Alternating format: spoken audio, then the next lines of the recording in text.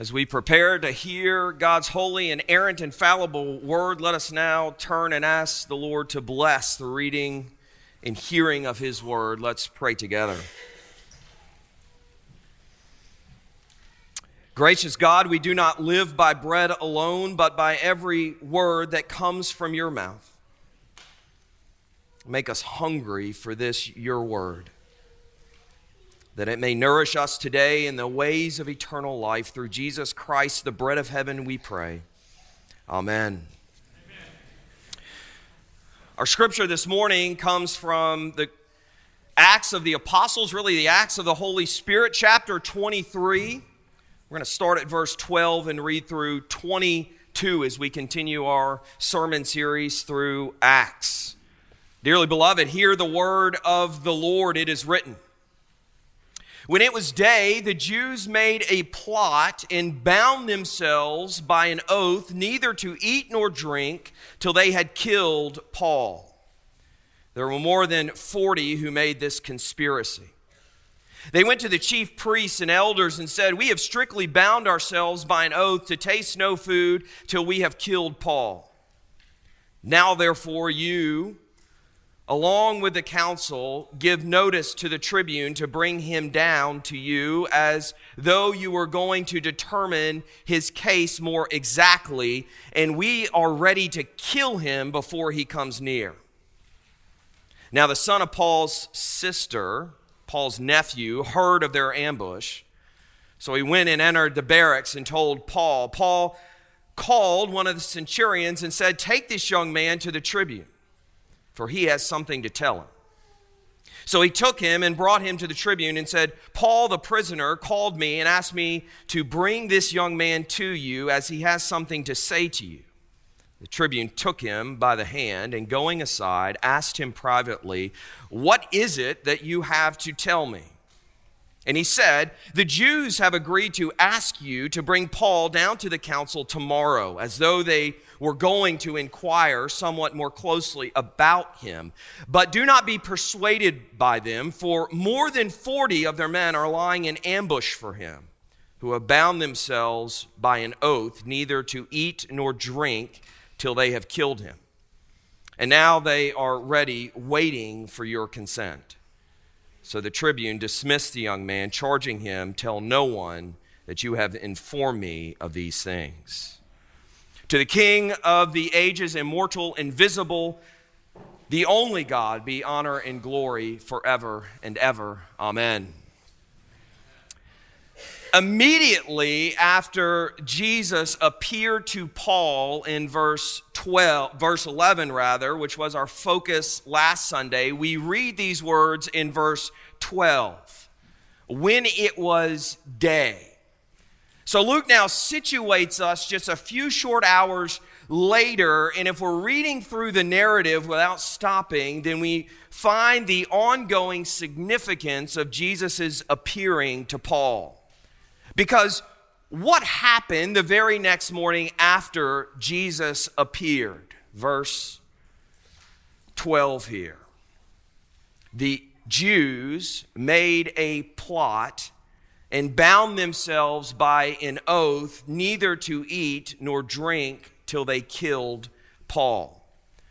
So this encouragement given to Paul by Jesus, that Jesus was present with Paul and that Jesus had a plan for Paul, this revelation that Paul was to find himself in Rome to give faithful witness to Jesus, was very quickly needed to sustain Paul through his next very serious trial.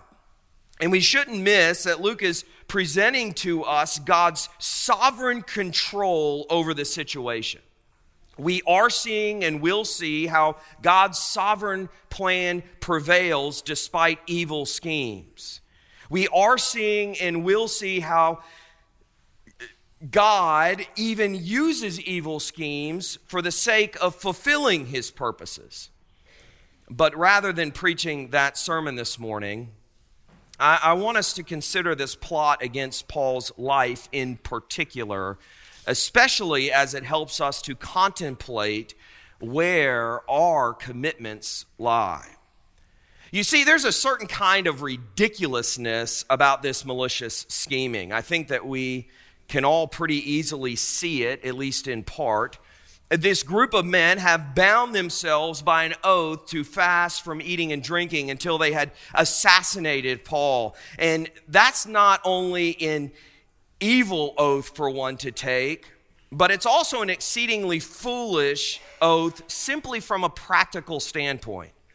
Because even if we don't know yet what exactly happened next, we do know that they didn't kill Paul. So let me ask you this question. What's the question that immediately comes to your mind as you read this text? We want to know, well, did they uphold their oath? Did these men ultimately die of starvation or probably more likely dehydration? This is what we want to know, isn't it?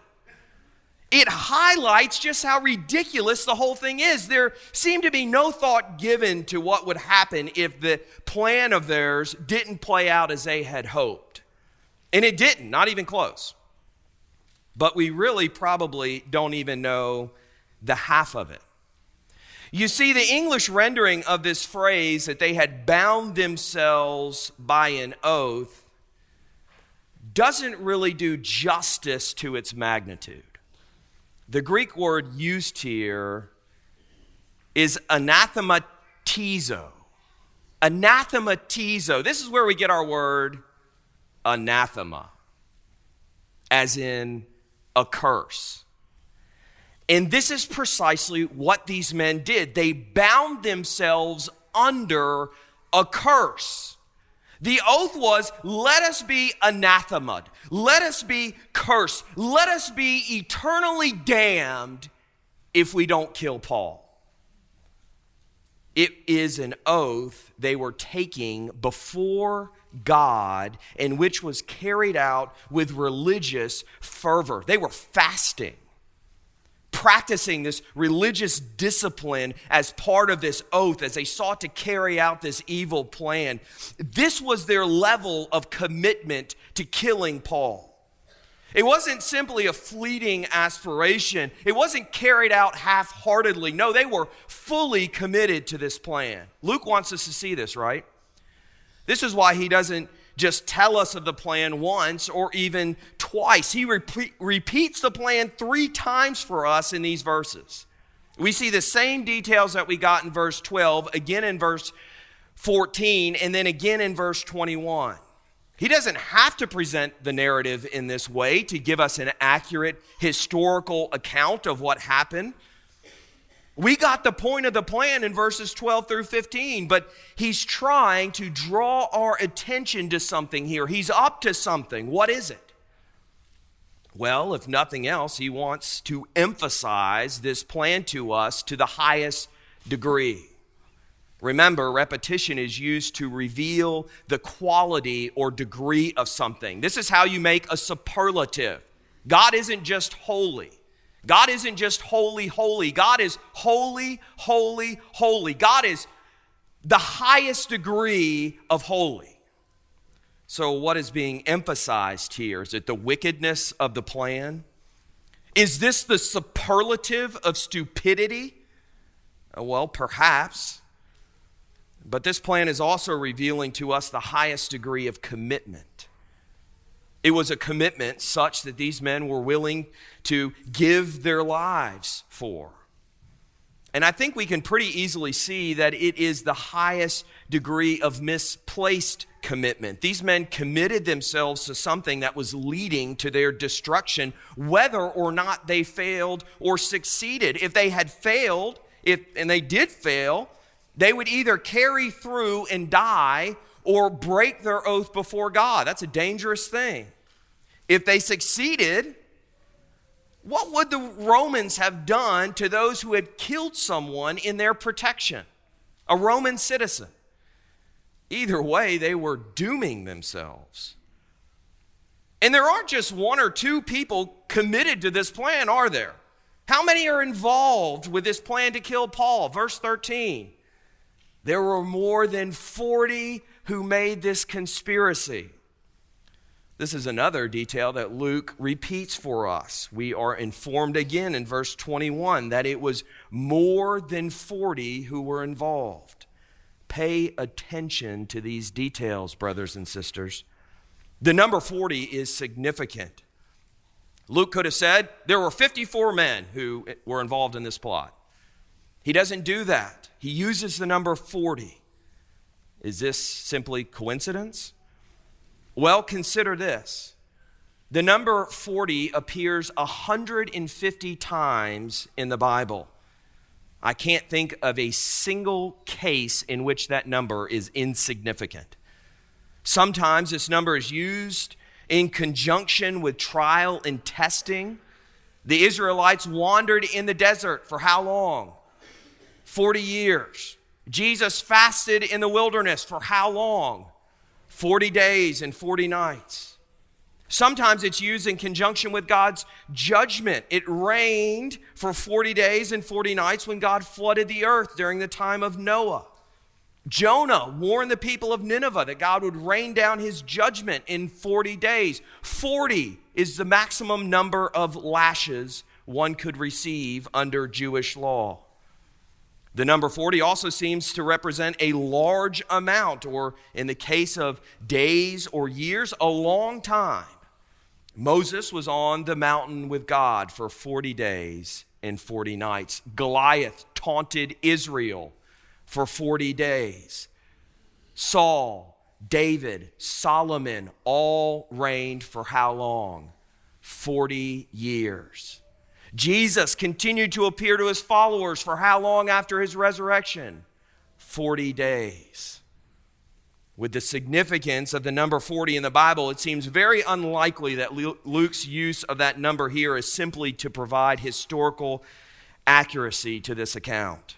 It's very intentional. And it might be pointing to Paul's trials and testing at this point. It could be pointing to God's judgment against those who seek to defy him. Luke might also be using this number to represent that this was a large number of people. Not only a lot of people, it was more than a lot of people. More than 40. So perhaps Luke intends to point us to all three of these things, but it's evident that it wasn't simply one or two people. It wasn't simply a few people. It was many people. It was a crowd. And Scripture warns us about crowds and commitments. Exodus 23:2 states, "You shall not fall in with the many who do evil." Or how about Proverbs 1, which speaks almost directly to this incident here in Acts 23. Solomon states, "My son, if sinners entice you, do not consent. If they say, 'Come with us, let us lie in wait for blood. Let us ambush the innocent without reason. Like Sheol, let us swallow them alive and whole. Like those who go down to the pit, we shall find all precious goods and shall fill our houses with plunder. Throw in your lot among us. We will all have one purse. My son, do not walk in the way with them. Hold back your foot from their paths, for their feet run to evil, and they make haste to shed blood.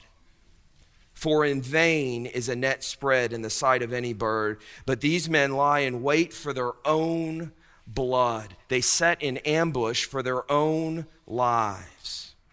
Such are the ways of everyone who is greedy for unjust gain. It takes away the life of its possessors."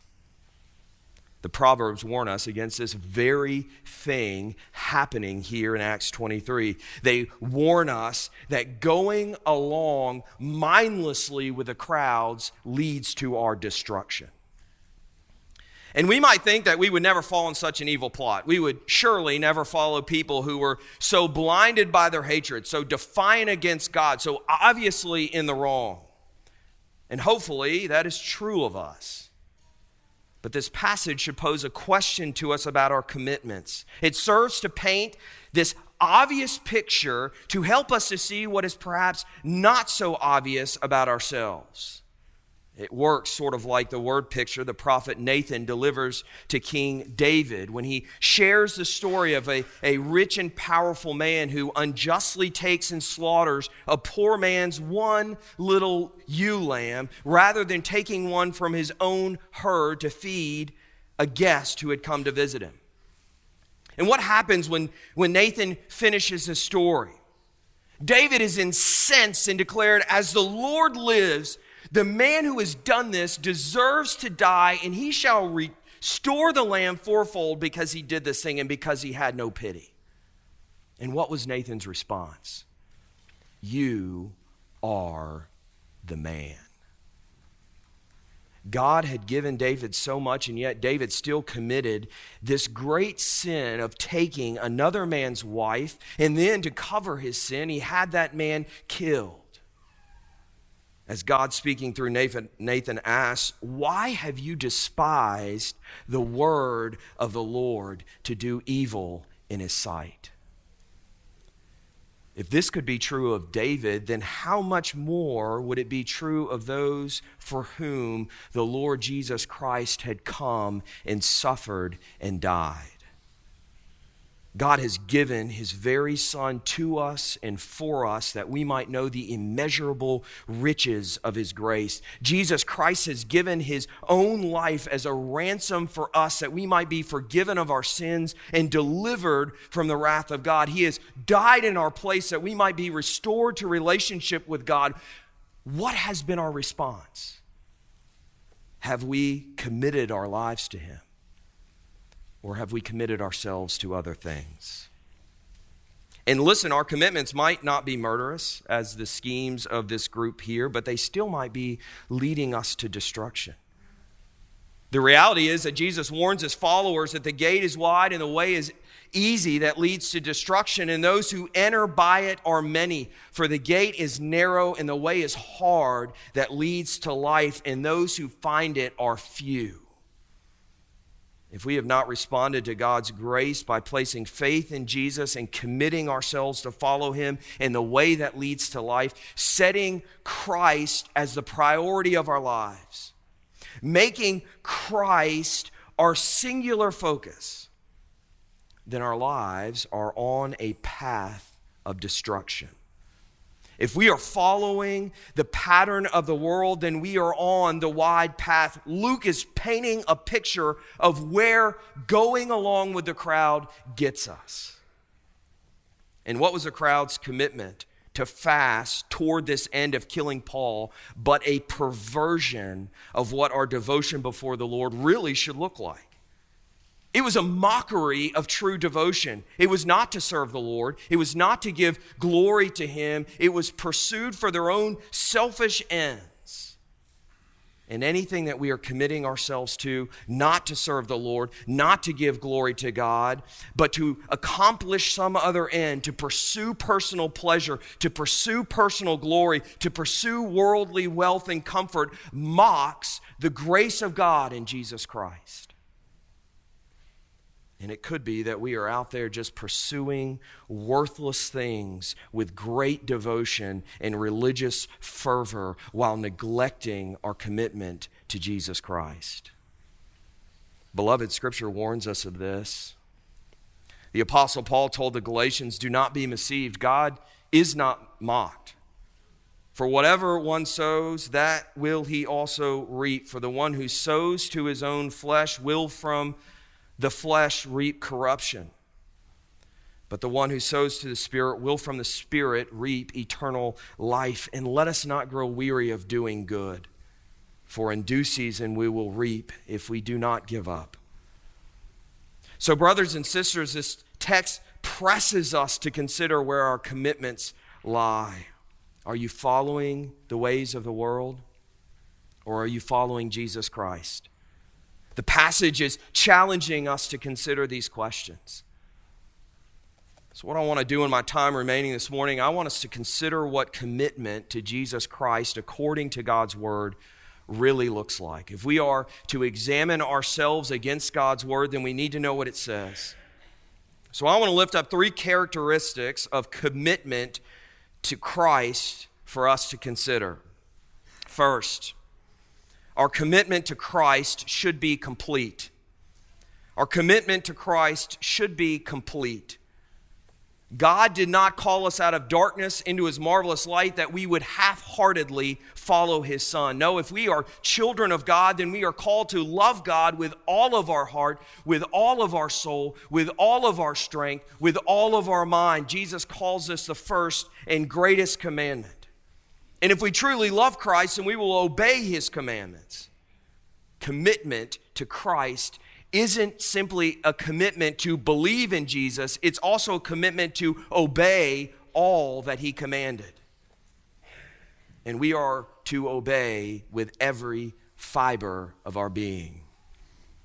This means that what the Christian is called to is complete devotion, full allegiance, total surrender and submission. God doesn't intend for us to live with one foot in the darkness and one foot in the light. Jesus didn't die for us that we might be freed from the power of sin, that we would continue to live according to the ways of the world. We were not given the Holy Spirit that we would continue to live our lives devoid of obedience to God. Now, that doesn't mean that we are expected to live perfect lives, but it also doesn't mean that we can be lackadaisical or lazy in our devotion and in our obedience. Pursuing Jesus is an intentional act. No one accidentally lives a life of obedience to Christ. And we know how to live with intentionality, don't we? How many of you have accidentally gone on vacation? Anybody? You just find yourself at the beach without any planning? You deer hunters and duck hunters? Am I stepping on toes? Are you lazily preparing for hunting season? Come November, are you going to find yourself in a stand or a blind with no previous effort? Business owners, you careless about running your business? Are you able to sustain and grow your business while failing to keep accurate books? Failing to maintain relationships with clients? Failing to support your employees? Failing to keep inventory up to date? Let me ask you this now. Are you intentional about your relationship with Christ? As intentional as you are about these other things? Scripture calls us to pursue Christ with greater intentionality than we pursue our own pleasures and ends. We must be committed to Christ in a superior way than we are to amusing ourselves, promoting ourselves, pampering ourselves. And these things shouldn't interfere with our commitment to Christ. So don't get me wrong. I'm not saying that there's necessarily anything wrong with taking a vacation once in a while or working hard at our business or enjoying some time in the woods. But there are many who claim the name of Christ who are working really hard to live a good American life while taking it easy in their obedience to Jesus and his kingdom. And in the process, they have forsaken Christ. They are as foolish as the crowds who pursue Paul's life. True discipleship requires commitment, full commitment. As Charles Spurgeon commented, no one will ever become like the Lord Jesus by happy accident. Scripture uses words like draw near, persevere, fight, strive, walk, encourage, stand firm, hold fast, obey, work, put to death, adorn, serve, labor. These are the verbs of the Christian life. And Jesus tells us that his true followers will pick up the cross and follow him. And picking up the cross means that we are all in. We are willing each and every day to die to ourselves, to die to our desire to live for ourselves, to die to the temptation to pursue our own ends, to die to the temptation to go along and get along. We're willing to give up everything for the sake of Jesus Christ. Picking up the cross isn't accomplished then with only partial commitment. It's done with great intentionality. Second, our commitment to Christ should not be limited to convenience. Our commitment to Christ should not be limited to convenience. In his parable of the soils, Jesus commented that there would be ones who would hear and respond to the word of God only to fall away when troubles and persecution came. They were the seeds fallen on rocky soil that would quickly spring up, would get excited about the thought of following Jesus, but in whom faith would never really take root in their hearts. And the reason for this is that they have no place for suffering in their idea of discipleship and in their commitment to Christ.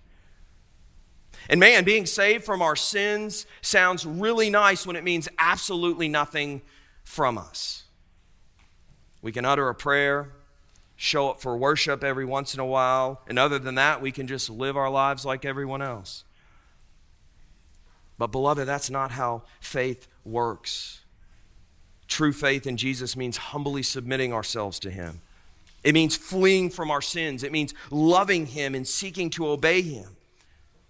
And that doesn't mean that somehow we are saved by works or that works are adding anything to our salvation, but it does mean, as James says, faith without works is dead. Faith without a commitment willing to suffer is not true faith. So here's the reality. Following Jesus isn't always easy. In fact, sometimes it's downright difficult. The path that leads to the narrow gate is a hard road. Not just because it's hard to deny ourselves, but also because following Jesus can draw the scorn of the world. Commitment to Christ is not convenient, it is costly. True commitment to Christ, though, doesn't quit when things get difficult. True commitment to Christ doesn't simply follow Jesus when things are easy, when material blessings are being poured out, when we are healthy, when the Christian faith is socially acceptable. True commitment remains faithful when everything seems to be going wrong. When financial hardship comes, when relationships fall apart, when disease is discovered or chronic illness persists, when loved ones die. These things reveal the character and quality of our faith. Think about who's being shown as a true disciple here in Acts 23. It's Paul. He's the only one. He isn't living some #blessed life, is he? Paul is the one being beaten. He's the one in prison. He's the one facing threats against his life. He is a pretty clear picture that commitment to Christ is costly. And what does Paul say to the Philippians? For his sake, for the sake of Jesus Christ, I have suffered the loss of all things. All things. I count them as rubbish in order that I may gain Christ. This is how precious Christ is for the believer. So if you're looking to live a comfortable life and die a comfortable death, then Christian discipleship isn't for you. Jesus fought with Satan in the wilderness to deliver you from the idol of convenience. He fought this battle for our sake that we might have access to a better kingdom than the kingdom of this world. And Jesus died on the cross to save you from a comfortable death. As nice as a comfortable death sounds, it doesn't lead to nice things. Third and finally, our commitment to Christ should not be conditional. Our commitment to Christ should not be conditional. Another way to say that is that our commitment to Christ should be one that is willing at every moment, in every circumstance, at all costs, to obey and serve the Lord. There's a moment in Luke's gospel in which Luke records Jesus' response to those who come to him without full devotion. In Luke 9, we find this. As they, Jesus and the disciples, were going along the road, someone said to him, Jesus, I will follow you wherever you go. And Jesus said to him, foxes have holes and birds of the air have nests, but the Son of Man has nowhere to lay his head. To another he said, follow me. But he said, Lord, let me first go and bury my father. And Jesus said to him, leave the dead to bury their own dead. But as for you, go and proclaim the kingdom of God. Yet another said, I will follow you, Lord, but let me first say farewell to those at my house. And Jesus said to him, no one who puts his hand to the plow and looks back is fit for the kingdom of God.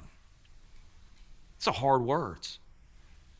And in other words, Jesus warns that following him might mean going without, perhaps even things that we would consider basic necessities.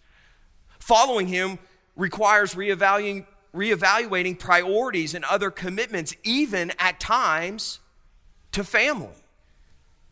We must understand that there is no priority, there is no commitment which should supersede our commitment to Christ. And following Jesus is a present calling.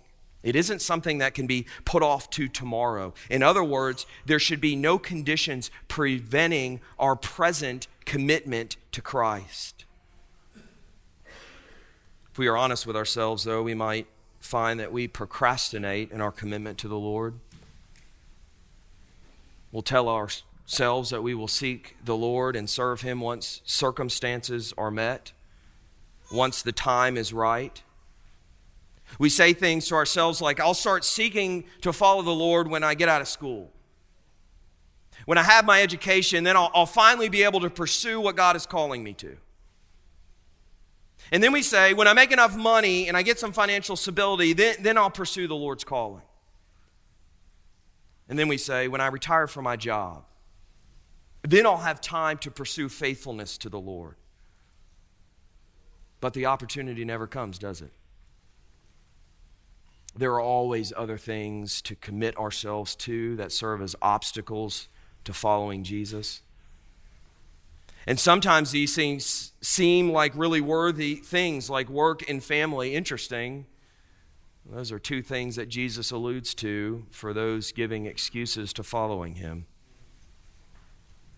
The reality is that circumstances never seem to favor faithfulness. The time never seems right to surrender our plans to follow Jesus. There's always something else to do. There's always somewhere else to be. There's never a free moment. Dearly beloved, if you are waiting for the perfect moment, if you keep telling yourself tomorrow, it'll never come. Charles Spurgeon once said, tomorrow. Oh, that cursed word, tomorrow. How has man made thee cursed? I find thee not in the almanac of the wise. Thou art only in the calendar of fools, tomorrow. There is no such thing except in dreamland. For when that comes, which we call tomorrow, it will be today. And still forever, today, today, today, today, there is no time but that which is. Brothers and sisters, we have today. We have only today, right now, to repent and to place faith in Jesus Christ. We have only today to follow him in trust and obedience. That is all we have. There is no promise of another opportunity. And if we are delaying, then we are on the path that is wide and leads to destruction. Don't fool yourself. So I want to encourage you this morning. Repent. Repent of your half-heartedness. Repent of your lackadaisical attitude to discipleship and place faith in Christ.